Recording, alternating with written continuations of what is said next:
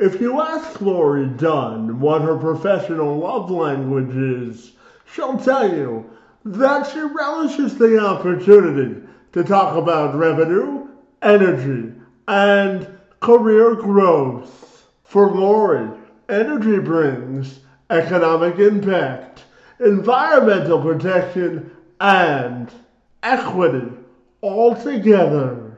She's the director of sales at In5Sense, which is leading the movement to digitalize the real world so that the pros working to solve climate change can get back to what really matters, saving the planet.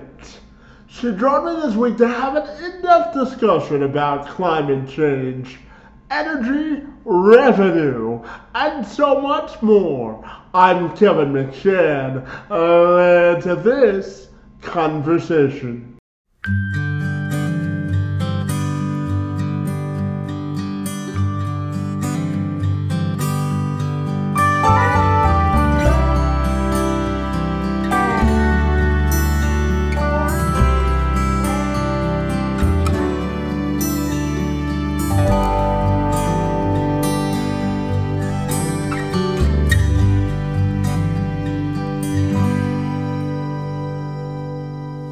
Absolutely. So, Lord, if you're ready, I'll welcome you to the program. And I'm excited to talk all about your career in sales this morning. Great to see you. And thank you so very much for being here.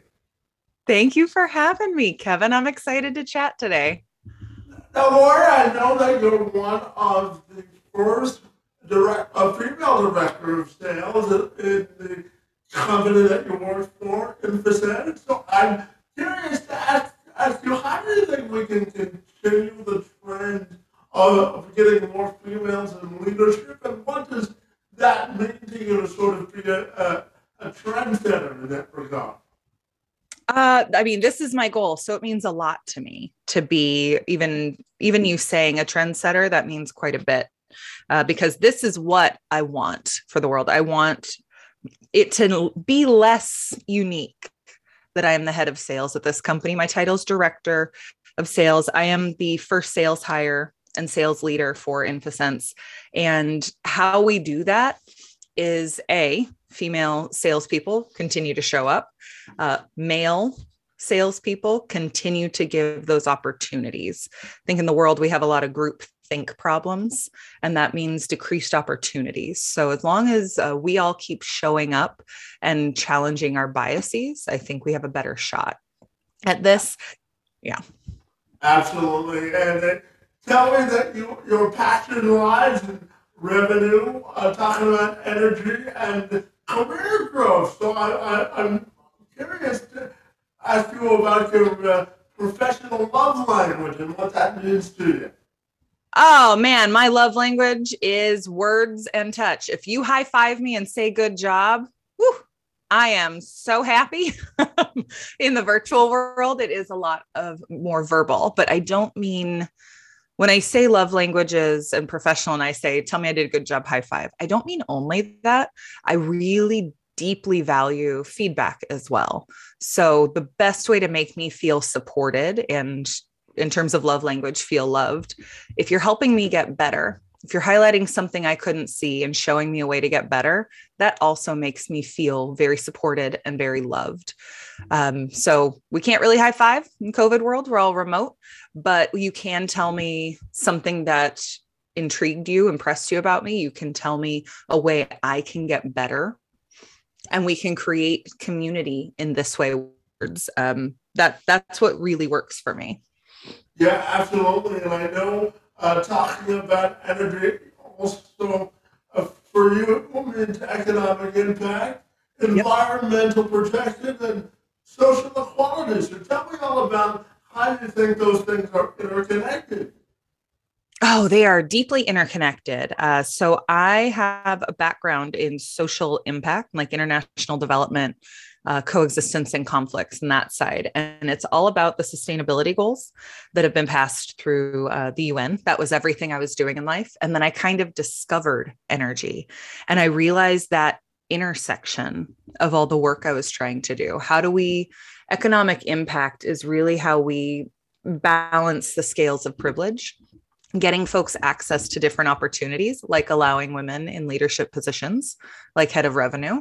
This is one, like allowing untapped and overlooked voices in, whether that is a female, whether that is a skin color, whether that is a disability, whatever that is, allowing you access into the room where the decisions are being made.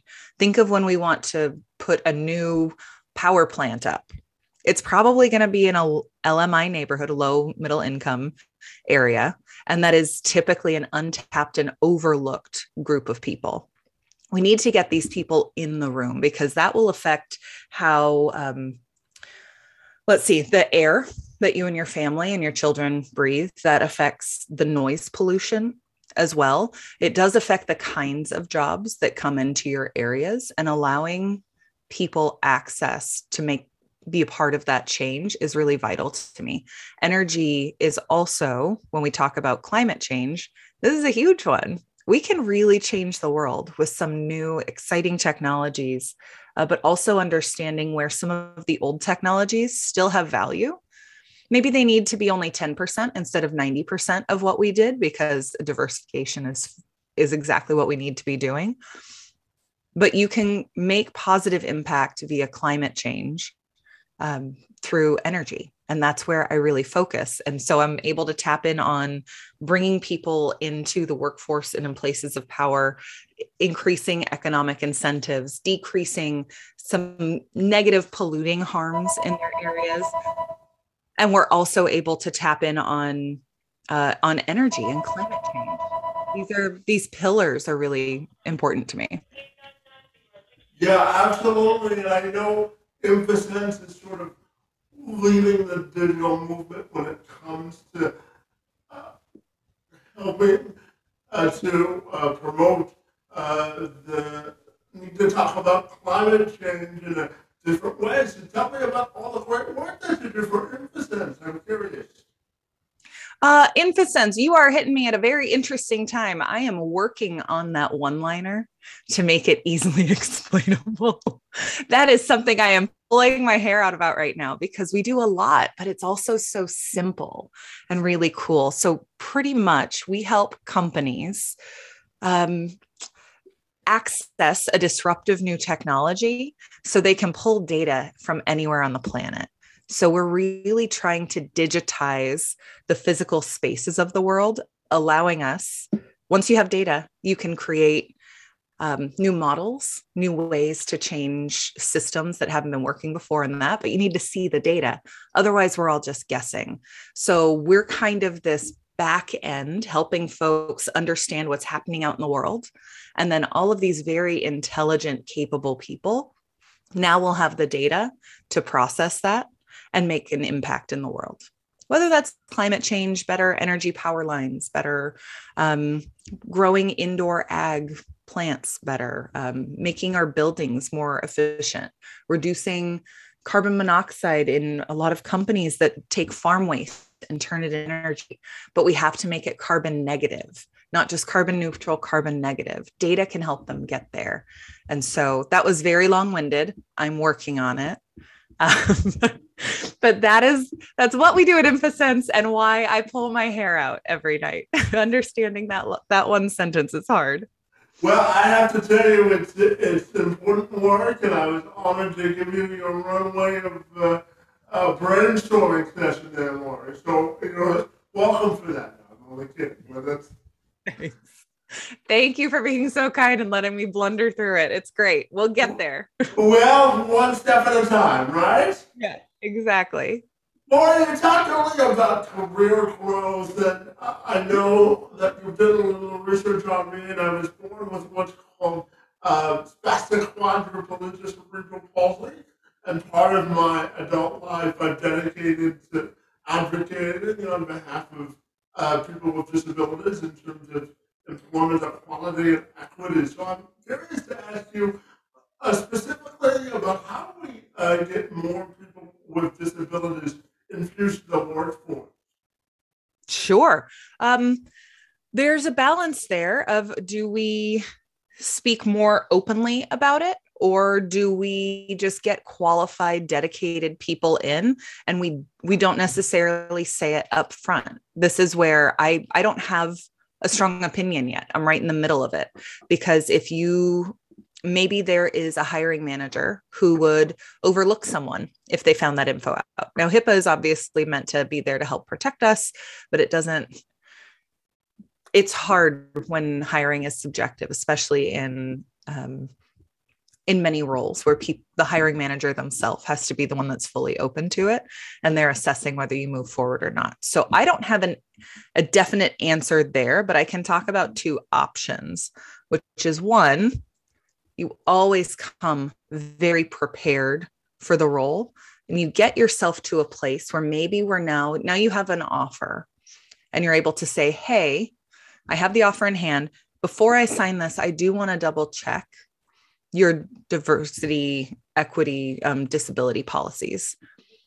I'd like to discuss that before I sign this, and making sure that's for everyone. That is something I do. That is something many of my friends do, and many people in my community, that we check. We make sure that people in different communities have access to things in the organizations we choose to join. Just because I can join certain organizations doesn't mean their poor policies should be allowed to have access to me. So I think we can talk about it there. And like I said, if you are a person with a disability and you are going through an interview process and you're like, I don't know, should I bring it up? Should I not? One method might be get that offer letter. Get the offer letter and then have that conversation and make sure that you are safe and protected there. Because when you interview, it really is, you're making sure it's a right fit for you, just like they're making sure you're the right fit for them. So you can do it that way. The other way is opening up earlier on and talking about that to make sure you don't waste your time through an interview process to be disappointed, which I think we all know that. I won't deep dive, but I will say in both of those circumstances, I did put the onus on the person with a disability, with a disparate background. And that's not only it, it's having conversations, Kevin, like you're having now, right? I'm a hiring manager, having it with me and saying, this is important, hold my feet to the fire, talking about it very publicly on LinkedIn and others, showing success stories, showing learning moments. They're not fails, they're learning moments of when we could have done better, because had I known earlier on, we could have had better support here. We could have had that. When humans don't feel supported and valued, you start to see the anxiety creep in, and that isn't helpful in anyone's day job. So being able to have these discussions early and often and setting those expectations, I think is the way we can move there better. It does require more conversations, I think. Yeah, it's an ongoing conversation for sure.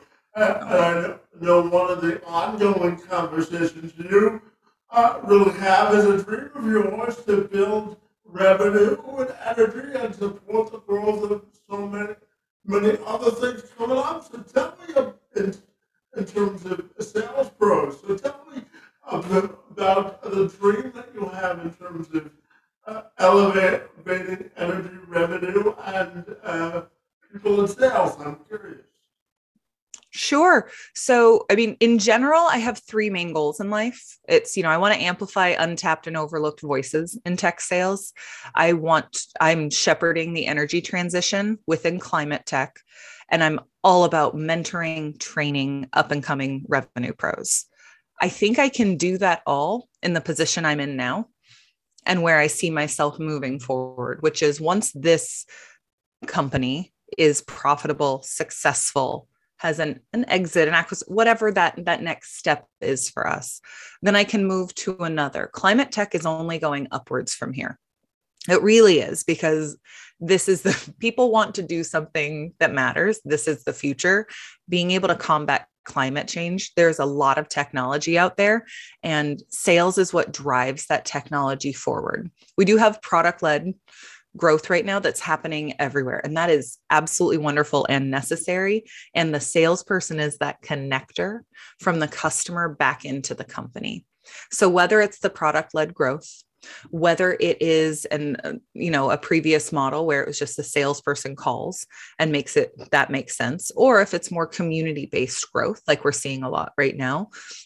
Climate tech is the place to be, and I really love it right now. I'm continuing to learn so much all about energy, all about different systems and the players involved to make this happen. And my goal is to get more people excited and amped about this. Sales isn't a curse word. I used to think it was. It is not. Salespeople, when you want the customer to have all the information so they can make the best decision, you're making their life better. That's what sales is. Now, if you do it wrong, of course, that's bad. Climate, we're not just doomed, right? Sales isn't a curse word. Climate isn't doomed. If we can get more people on board with that driving forward, that's where I'm excited to make my biggest impact.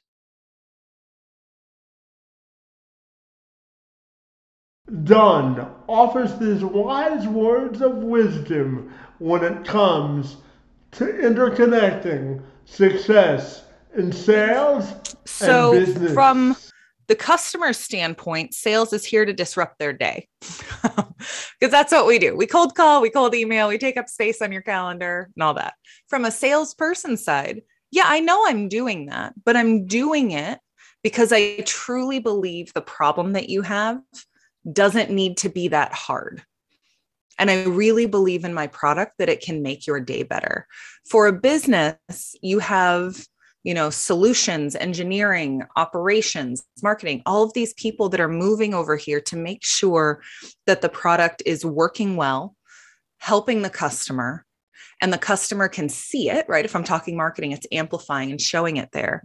The salesperson is really the gateway from the customer back to the company. We're the ones that go disrupt their day by cold calling. Sorry, it's a cold call. You want to hang up? Are we good? And you get people in and say, we're gonna go on a journey here together. And at the end of it, I really think your day is going to be better because my solution will help you there. Then I bring it back to my product, back to my solutions. And we say, how can we make this even better for our customer? Just like anything, when you sit alone and dream it up, it is never as good or as fruitful as with others. I think about all the conversations when I'm nervous about something and I plan what I'm going to say. And I'm, talking to myself in the car, in the shower. And I was like, what am I saying? Well, okay. And then I'll say this and then they'll say this and you make it up. And if you're anything like me, you're a bit more doomsday than life ever really is. It's never that bad. But also I don't know what's happening inside your head. Kevin, if I had tried to plan every response today, I have no idea what you're looking for out of an answer and what you're really going to ask and the meaning. But sitting here with you, I'm able to go, take a minute, think about it, and delve back in. And that I think is the perfect example of a company dreaming up a product and saying, people are going to love it and buy it. And then the salesperson goes and has the conversation to verify everything that we think is true, everything that needs to be challenged, and let's edit to make their day better. Yeah, absolutely. And Laura, you tell me you've learned from some of the best people in your industry in terms of energy efficiency, sales, and building control. So I'm curious to ask you about what are some of the most valuable lessons you've learned professionally. I'm curious. Valuable lessons. So I have been really grateful to learn from the best in the business, some energy folks who are so impressive, their dedication to energy and what it can bring for the world is proven by 20 plus years in the industry, and their unfailing kindness of giving me time as their mentee, as their employee, and being able to learn directly from these people has been invaluable. In sales as well, communities are only going up, up, and up. It's exactly where you need to be. So I just opened my Slack. I'm in more communities than just Slack communities, but I've got about 15 different Slack channels. Now I mute a lot of the channels inside those because it gets too much noise. Like I don't think a human brain can handle that many notifications and content coming out. But I'm in a lot of different communities where if I need help as, first time revenue leader, I know exactly which channel I go to. I do not go to any of the others. If I have a random revenue question that's just, a general like musing or thought, I know that channel as well. And then when I flip over to energy, if I just want to talk climate tech, if I want to talk community building within climate, if I want to talk buildings and IoT, I have those communities to go to. And then in those places, the people that continue to show up are the ones that value community and mentorship and growth. So when you find those places that work for you and what you're learning to grow on, you only get exponential growth because everyone there is looking to get better together. Yeah, and Lori, I know that you're also a mentor for the Girls Club. So I'm curious to ask you what that means to you to be a positive example for the female leaders for tomorrow. Sure. I'm actually the beneficiary of mentorship from Girls Club. That is one of my Slack communities I'm still in. I was in Gen 3. I was a protege there. And I had 2 mentors within that. I won the Above and Beyond Award from Factor 8. I gave a lot into that community, which means I got so much more out of it. I really did. There's a cohort, 80 other women I was in this with. We're all on that leadership path and we're building together. The leader, LB, and Angela, the two women up top, taught us the skills, the hard skills and the soft skills of leadership. And I was grateful that they asked me to come back and mentor this go around. It starts in April. I could not be more excited because I mentor quite a few people already. Just on the side, I'm the person they call when we need to negotiate, when we're in an interview cycle, when things maybe aren't working so well in the role in the first 90 days, and we're trying to identify if this is the right fit or if we made a mistake there. I value being that person for others the way that people before me have been for me. And having Girls Club ask me to come back as a mentor was really exciting. I can't wait to meet my mentee and see what she wants to do to build her. Yeah, absolutely. Well, congratulations on leading a path of a positive example for the next generation. I know you're going to do a great job. But my final question for you has to do with your life non-negotiables in terms of how you establish happiness and whether you have non-negotiables when you're trying to fulfill your personal fulfillment, and how do you want your legacy to be defined? I'm curious. Ooh, you saved the toughest one for the end. That's right. Kevin here with the hard-hitting questions. So the non-negotiables in my life are all about people. I think that's why I'm in sales, because we spend over, 8 hours a day at work, and that's a lot of your life. So that's why I'm in sales. It's all about people for me. My non-negotiables are when someone asks me to show up, I do everything in my power to be there. Whether that is a trip I take, I run over for dinner. You need me to watch your kid for an hour because they can't go into this building that you have an appointment. You have to whatever that is. I like to be that person for others. I deeply value that. And a non-negotiable for me is entering a role or a community or a place that would prevent me from being that person. And whether that is within that community or if that would affect my personal outside of that. A lot of these communities, you start to blur the lines, right? Because we have our day job and then communities happen kind of outside of that. So I don't enter places that prevent me from inherently showing up for people. I also try to focus my career growth, my personal growth on things. I think there's a couple different methodologies here. I choose the 20% of things that I rock at. I choose to invest more time in getting better at those, just like I do on the 80% that I'm learning, growing. Or let's flip it. Let's be empowering here. I'm great at 80% of things. 20% I could work on. I put a lot of my time on my strengths, because instead of being a jack of all trades at everything, I know what makes me successful is the things I'm already good at. So I invest more time into those. So similarly to how I don't enter communities or spaces that prevent that, a non-negotiable for me is anything that prevents me from shining in the areas I know that are valuable for me, because that's where I'm going to add the most value to others. And I hope I've relayed it well enough. That's what makes me feel valued as a human, is being able to give back to others. So a non-negotiable thing that would try to dim that light. Yeah, absolutely. And Lori, if people want to get connected with you, what's the best way they can do that? Oh, LinkedIn's a great place to find me. Lori Dunn on LinkedIn. I'm there. You can also find my website, energytosell.co, two as in the number, not the word. And just, find me online. Find me in any of these communities. If you are a woman in revenue, join Girls Club. If you're interested in leadership, I will be there. And I'm excited to meet you all. Fantastic. Well, Lori, I have to tell you, I was super excited to meet you this morning and have a conversation about energy revenue and everything in between. Your time on my behalf and energy and efforts in this place are most appreciated. And I want to thank you for being here today. Of course. Thanks for having me, Kevin. This is wonderful.